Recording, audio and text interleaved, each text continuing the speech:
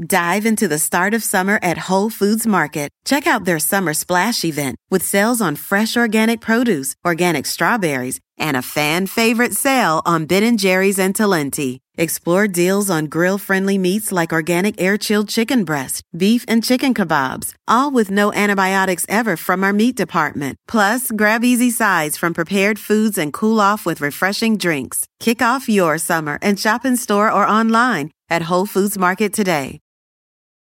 Do you want to set your child up for success? Is tutoring out of your budget, or perhaps you're someone like me who just wants to save money on private tutoring? Is this a big school year for your child? You know, maybe they're starting kindergarten or middle school. Maybe there's another milestone coming up.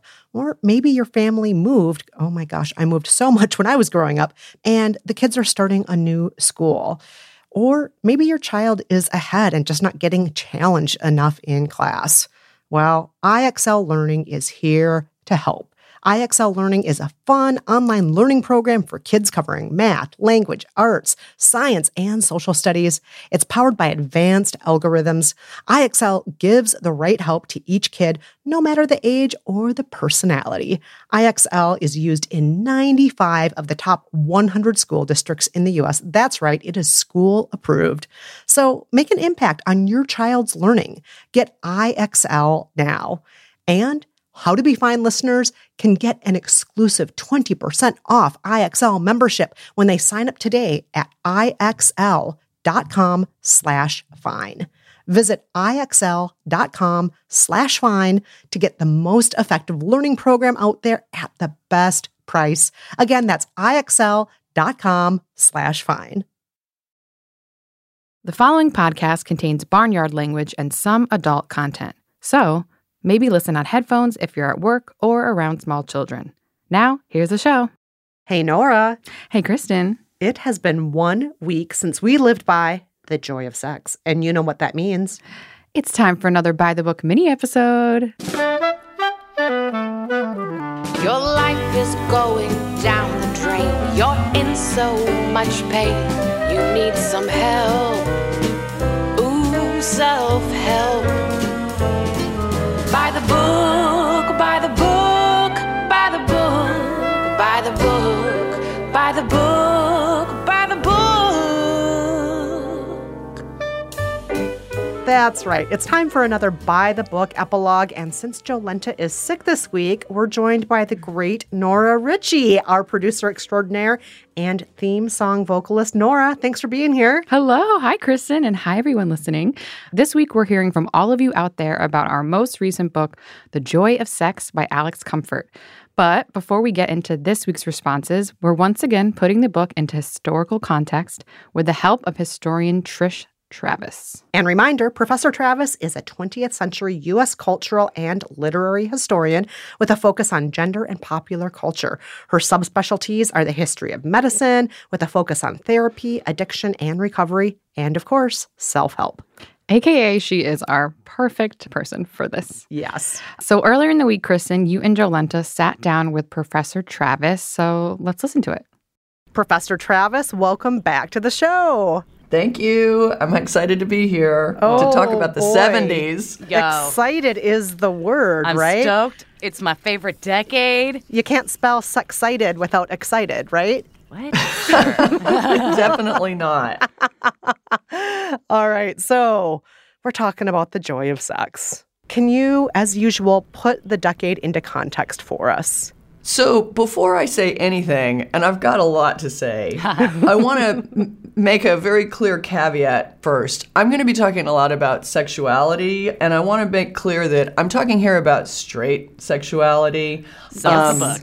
Yes, just like the book. I am not like the book. It's not because there wasn't a queer sexuality at this time and that it's not relevant to this larger history, but since we're talking about the book and we want to understand where the book's coming from, I'm going to be keeping it on the straight and narrow for this episode, if that's okay. All right. That's the way to put it. Thank straight you. and narrow. So I've got 2 words for this period, but I'm going to come to them later in the show, because the first thing I want to talk about is building on something that I mentioned in the last episode about the 60s. By the 1970s, who wouldn't want to think about sex as a change of pace from the mayhem of the late 1960s? Violence, bloodshed, political degradation. I think everybody was ready for, to put it in Alex Comfort's terms, perhaps a palate cleanser or the next course, maybe. Yes. So that helps, I think, to explain the coming to prominence of this book, is that people were ready to think about something else, maybe something that's a little bit more private than the politics of the 60s. At the same time, I also want to note that the 60s is still casting a long shadow over this book, and that's one of the things that makes this book from the 70s really still connected to and kind of a result of and a part of the 60s. If we think about the 60s in sex, the decade doesn't really start until 1965 with the landmark Supreme case Griswold v. Connecticut. That was the Supreme Court case that overturned state laws from the 1870s prohibiting the sale of contraceptives and other obscene materials. So obscene. It was so the Comstock laws passed in the 1870s were used to prohibit the distribution of information about birth control, which is why although they were about obscene materials, they also were used to regulate access to birth control until, did I mention, 1965. This is recent days, people. So when Griswold overturned that limitation of access to birth control in 1965, that's the moment that really ushers in what we think of as the sexual revolution and paved the way for the kind of sex that we take for granted today, which is to say, sex for pleasure without a crippling fear of pregnancy. Now, I want to be clear, some women had had access to birth control prior to 65, but until that point, there really hadn't been a nationwide, systematic, convenient access to not just the pill, but to diaphragms and even to condoms. Yeah.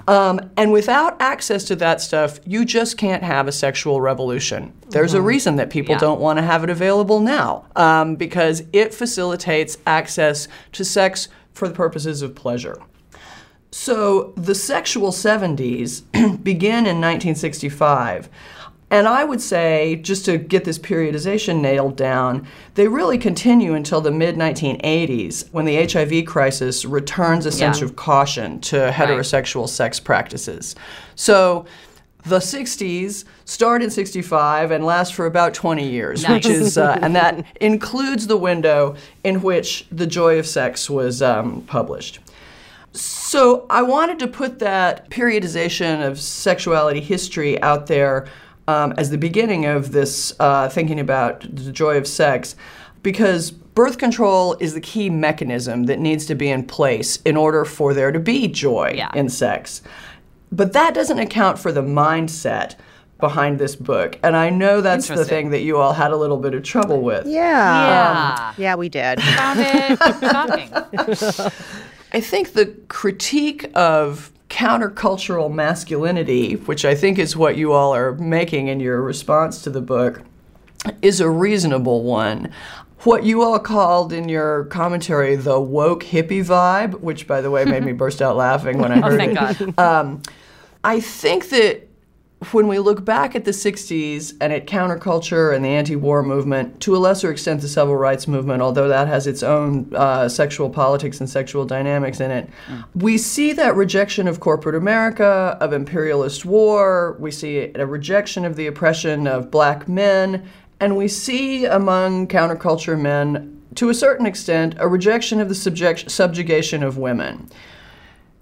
It's the to a certain extent that's the tricky part. Yes. Yeah. Trying to explain why that happens, I think, is difficult. It's important to realize that people are taking steps in the time and place that they are at. Right. And you all did a good job of trying to extend some courtesy to the limitations of men working in the 1970s. There is a point at which you think, how could these guys who think they're so woke still have been so blind? And this is a place where I think we do end up sort of defaulting back to an idea of guys may be able to critique their own privilege, but at the end of the day, do they really want to give it up? Yeah. last time I read a short excerpt from Betty Friedan's Feminine Mystique. I want to follow with another short quote today from the famous article by Pat Minardi of the Red Stockings Group, The Politics of Housework. This was published in 1970, and it begins by speaking in the voice of the liberated male. And I think that'll be useful for us to sort of understand where Alex Comfort is maybe coming from. So do we have time for a short quote? Oh, absolutely. Totally. We want to hear it. Okay, so Minardi, vocalizing on behalf of her male partner, writes, "Liberated women, the first signals of all kinds of goodies to warm the hearts, not to mention other parts, of the most radical men. The first brings sex without marriage, sex before marriage, cozy housekeeping arrangements." You see, I'm living with this chick. "And the self-content of knowing that you're not the kind of man who wants a doormat instead of a woman. After all, who wants that old commodity anymore? The standard American housewife, all husband, home, and kids. The new commodity, the liberated woman, has sex a lot and has a career, preferably something that can be fitted in with the household chores, like dancing, pottery, or being a painting teacher." Oh my God. So the article goes on from there in a way that I think Phyllis Diller would admire, to talk about what happens when you try to get your man who thinks like that to share the housework with you. But what's interesting about it to me is that it vocalizes that woke hippie vibe that you all talked about that really drives the joy of sex, which is the new commodity. Hey, is perfect. yeah. I've shed all my hang-ups, and I've got a woman who doesn't have hang-ups too.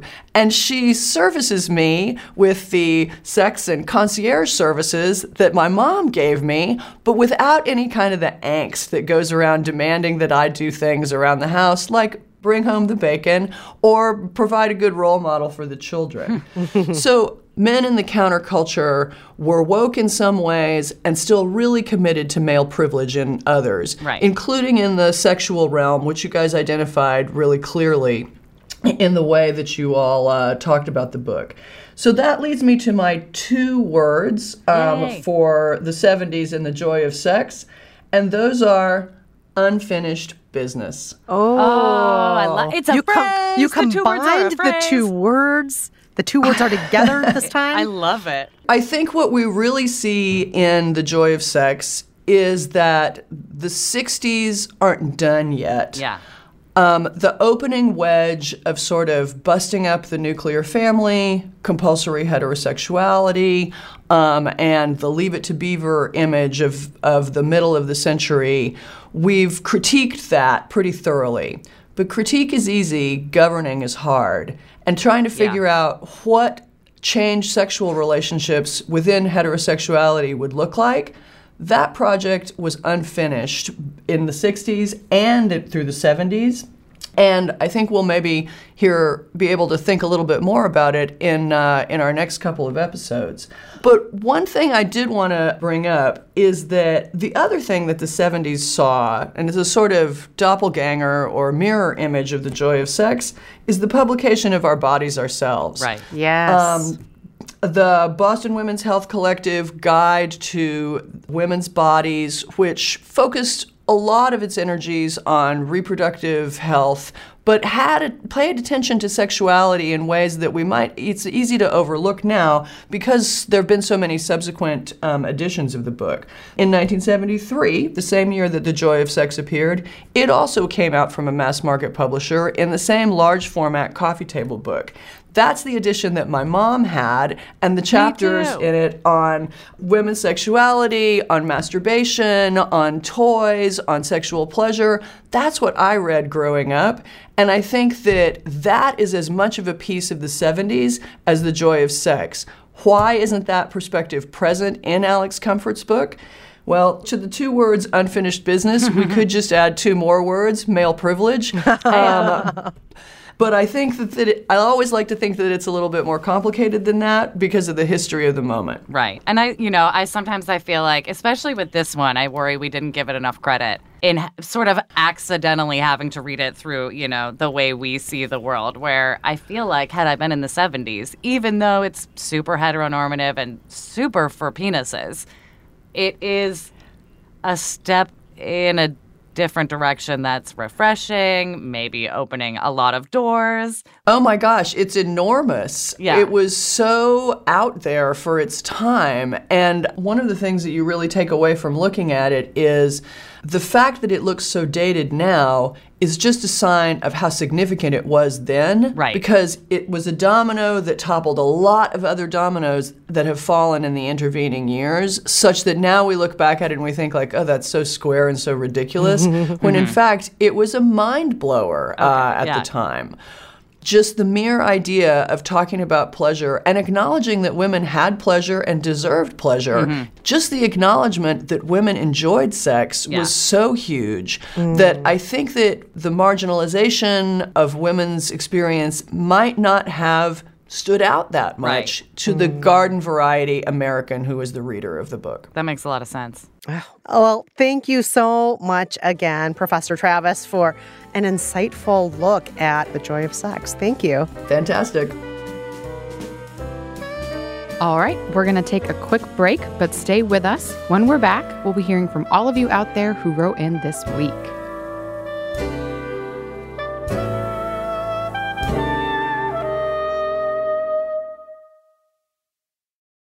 If a friend asks how you're doing, and you say, I'm okay. When the truth is, I don't want my problems to burden anyone. Or you say, hang it in there. Because if I ask for help, they'll just think I'm weak. Then this is your sign to call, text, or chat 988 for free, confidential support. Anytime. You don't have to hide how you feel. Save big money on protecting your garden. Now at Menards. Messina's Animal Stopper is a liquid repellent that prevents pesky animals from damaging your garden. Available in a convenient, ready-to-use bottle. It lasts for up to 30 days, regardless of weather and watering. Save big money on Messina's Animal Stopper at Menards. And check out our weekly flyer on Menards.com for more great deals happening now. Save big money at Menards.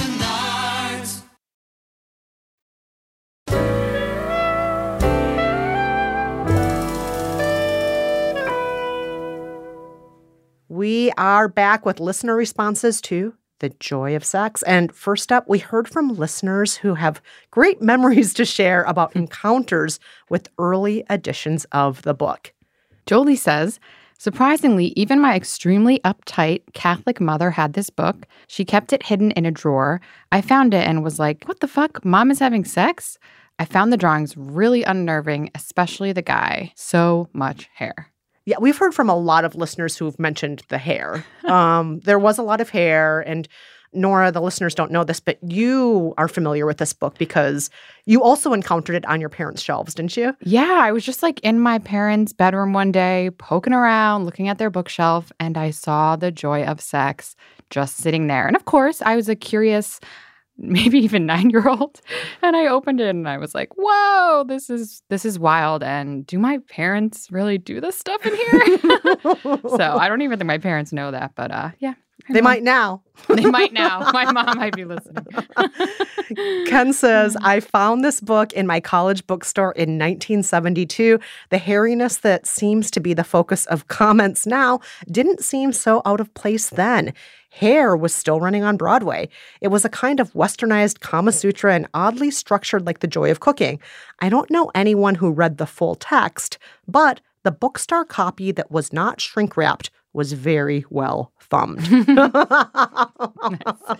I'm not going to say I've ever done that before, but yes, I did that. I did that a lot when I was younger. I'm like, oh, let me find that one naughty book in the library and just keep going back to it again.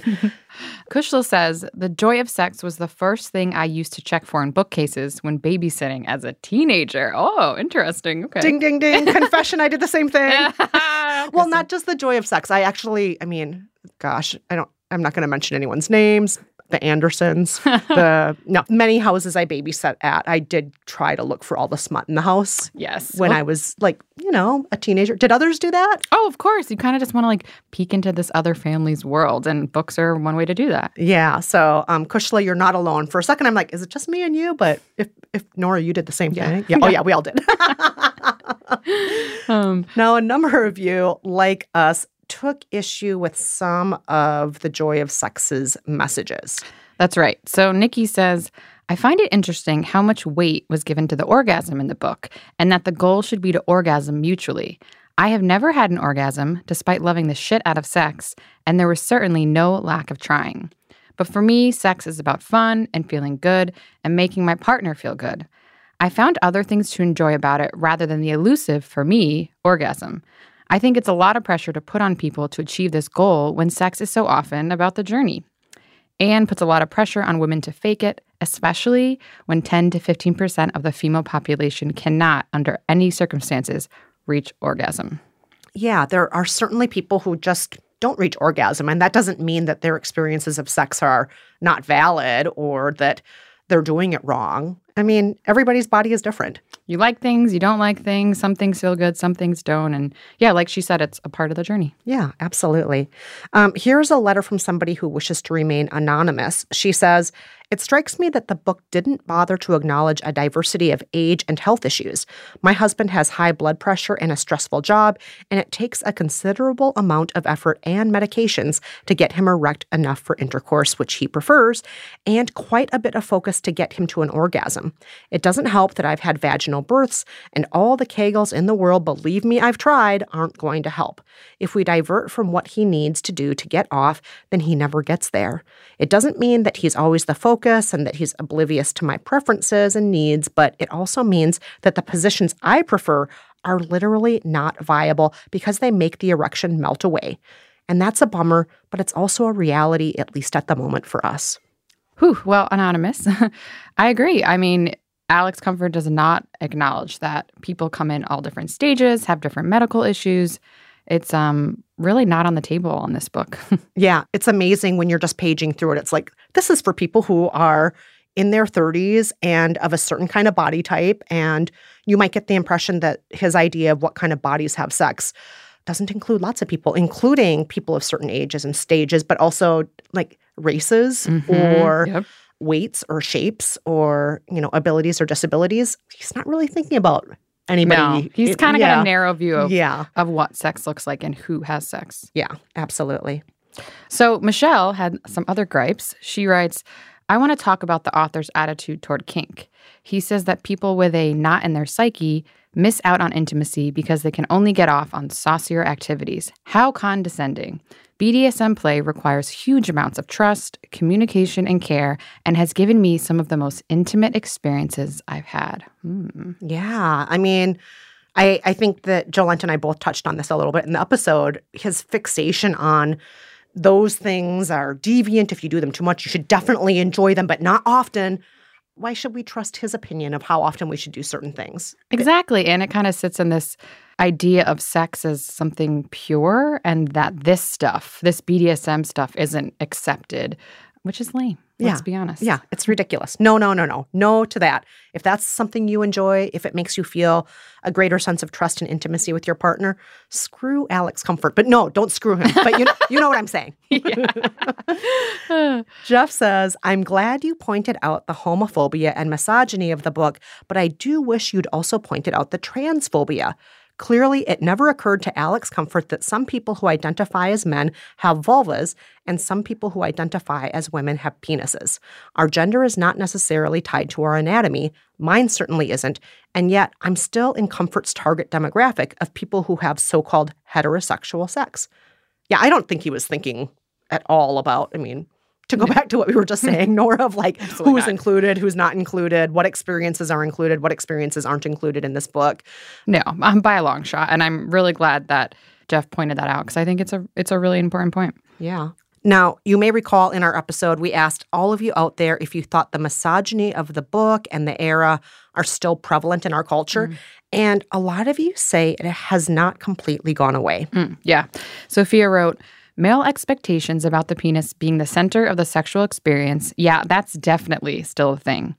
In the past 10 years of casual dating, I think there has only been one cis man that I haven't had to have the penis centricity talk with, aka, just because you, the man, had an orgasm does not automatically mean sex has to be over, especially if I have not had an orgasm. I don't need or expect one every time, but I do need or expect to be asked if I want to try and have one, and for my partner to be curious about what he could potentially contribute to that, both before and after his orgasm. Woo, amen, yes. Yes, clapping for that. Snaps, yes, absolutely. Michelle says, mainstream hetero porn seems to be a big factor now, affecting expectations about sex, especially with younger men who have had internet access since puberty. So she's kind of seconding what Sophia said about maybe there's a lot of penis centricity in sex. I would add to that it's not just affecting younger men and their perceptions of sex. It's affecting younger women, too. I mean, when a girl is exposed to porn, and by the way, there was a study that indicates that 4 out of 5 kids by the time they reach age 11 have watched porn already. And if that's the case, you know, what messages not just are the boys receiving, but what are the girls receiving? What are they thinking is normal? Are they expecting that if a man thrusts, that they're going to have screaming orgasms where they tear the sheets apart? Like, what do they think is going to happen during sex? And what are they going to think is normal or abnormal about their own bodies if this is what their first exposures to sex are? Yeah, and then there's other elements as far as tender elements of sex or intimate moments or eye contact or a caring touch or things like that are just not a part of watching porn. Yeah. And I think that's a whole other element that gets lost in that. So not that I'm anti-porn. I'm not anti-porn at all. But I agree with you. I'm not anti-porn either, but I do think that porn is not making love. Right. It's different. Yeah, it's a different category for sure. Yeah, absolutely. So Jennifer thinks the issue is more than porn. She wrote, I think one of the most unhelpful things is the way Hollywood and romance books portray women and sex. I have seen so many movies where women are shown going into almost instantaneous, massive orgasms while having basic sex, aka missionary stuff. I also have read books where women have multiple orgasms when the only stimuli needed was the presence of a man's penis. It makes me feel like I am not sexual enough because, frankly, I need a lot more to get me over the finish line. I have to remind myself sometimes I'm not broken.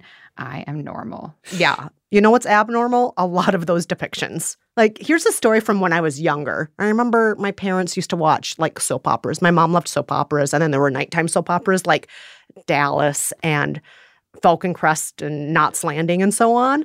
And it seemed that people were constantly bringing women to ecstasy, like taking a stand-up shower together, like shampooing their hair, or things like that, where as a kid, I'm like, is that what sex is? Like, you can actually just, like, it's amazing how easily everyone just gets off, and that's not really the way it is usually. No, I mean, you talking about sex in the shower is also reminding me of shampoo commercials when women, like, they make them look like they're having these orgasms. What is it, Herbal Essence, you know? Yeah. I mean, it's kind of silly when they do it, but... Yeah, but in a way, it's making fun of those old, you know, depictions of shower scenes, I think, in TV and movies, where if you're going to have showers be a place of ecstasy, I mean, I actually have had more ecstasy probably shampooing my hair than shower sex now that I think about it. The joy of being clean. Yes. But a lot of you out there believe things are getting better. Emily, who's in her 20s, says, my husband is a total egalitarian in the bedroom.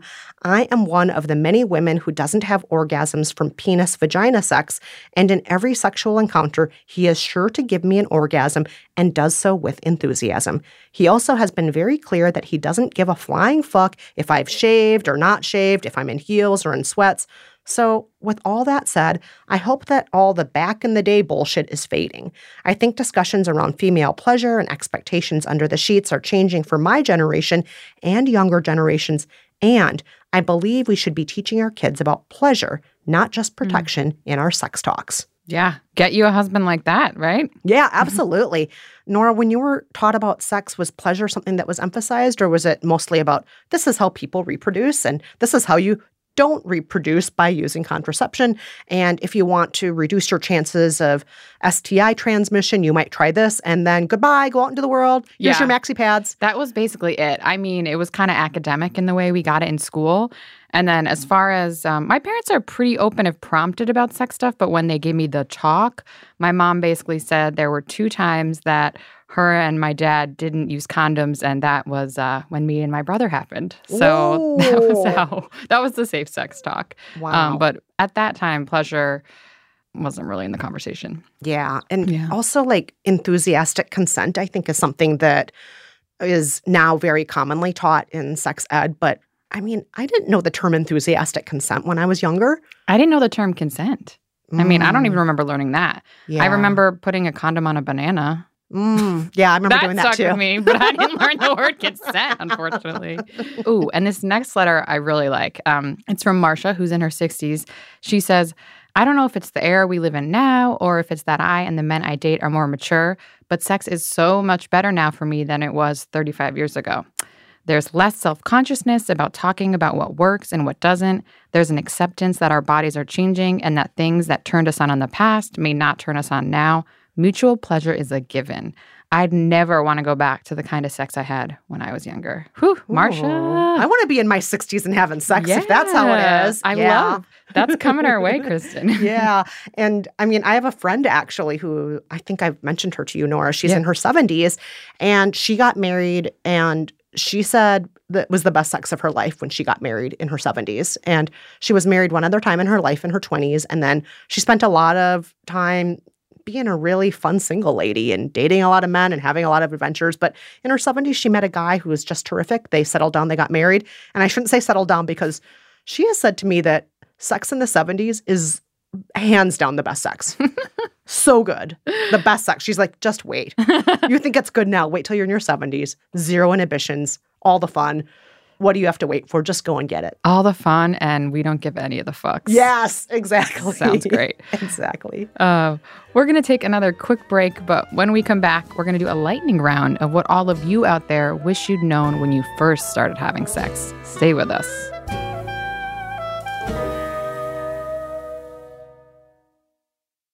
If a friend asks how you're doing, and you say, I'm okay. when the truth is, I don't want my problems to burden anyone. or you say, Hang it in there. because, If I ask for help, they'll just think I'm weak. then this is your sign to call, text, or chat 988 for free, confidential support. Anytime. You don't have to hide how you feel.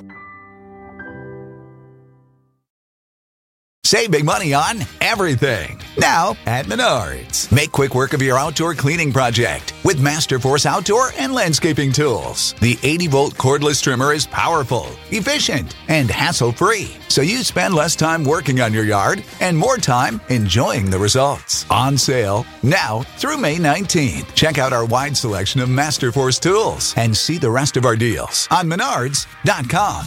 Save big money at Menards.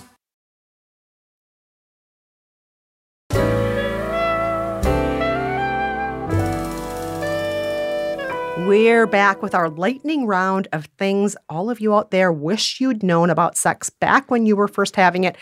Mind you, we've gotten hundreds of responses like this on our Facebook community. These are just a small handful of them.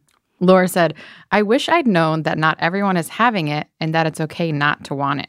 For a long time, I thought I was broken because I didn't have any interest in sex, and I tried to force myself toward it to be normal. Turns out there's a lot of versions of normal. Sahara says, I wish I'd known that sex doesn't necessarily equal a penis in a vagina, even if both partners have both those parts. Mike said, I wish I'd known that having sex with another man wasn't wrong or something to be ashamed of. Thinking it was wrong led to some poor choices early on. Amy says, I wish I'd known that I could masturbate and that masturbation is okay. I was married and had a child before I even explored that possibility. Lauren says, I wish I'd known that sex wasn't a bad thing. I literally thought sex was bad to the point that I asked my mom why a billboard had a swear word on it when I was a kid. The billboard was advertising a unisex salon. Dee says, I wish I'd known that the size and shape of the labia have nothing to do with the tightness of the vagina, and that a tight vagina is often a tense vagina. Vaginas tend to expand and loosen when they are turned on. Mm-hmm.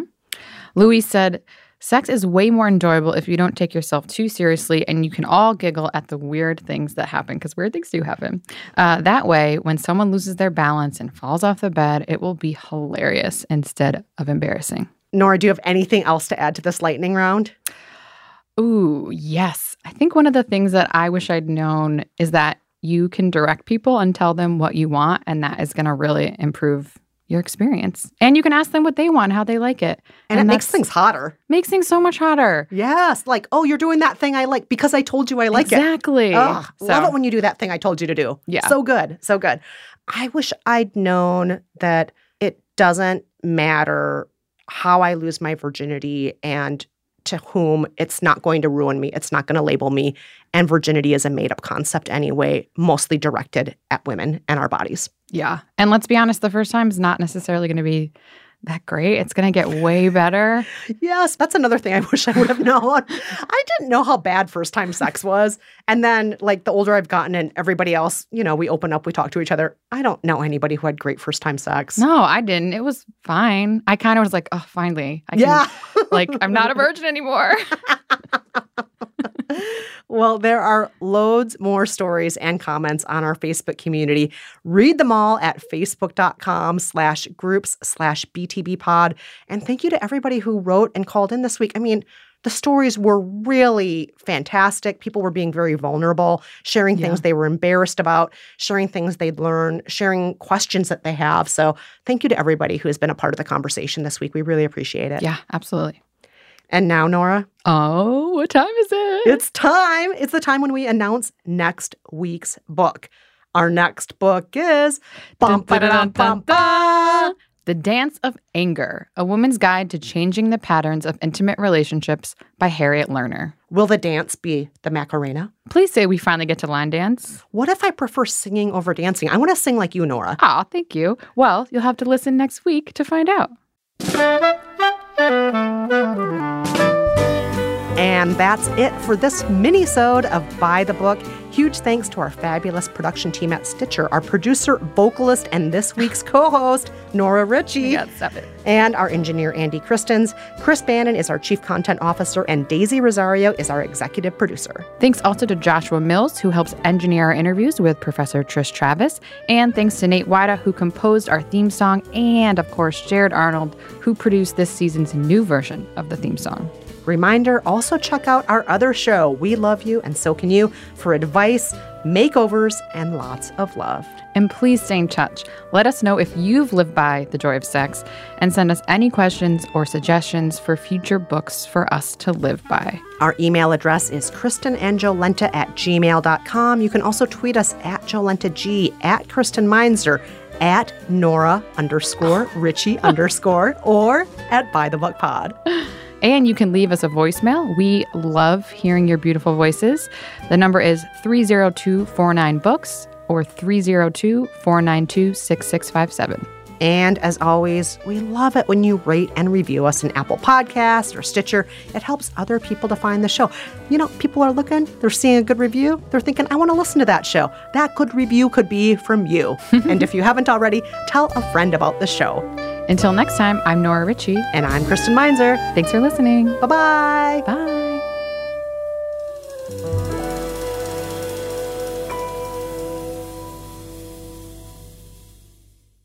Oh my God, I'm cracking up that my Twitter was in there because I don't tweet. Well, too bad. All I do is tweet about Buy the Book on Ladylike. People are like, this is the worst feed ever. It's like retweeting an episode. Stitcher. If a friend asks how you're doing, and you say, I'm okay. when the truth is, I don't want my problems to burden anyone. or you say, hang it in there. because, If I ask for help, they'll just think I'm weak. then this is your sign to call, text, or chat 988 for free, confidential support. Anytime. You don't have to hide how you feel.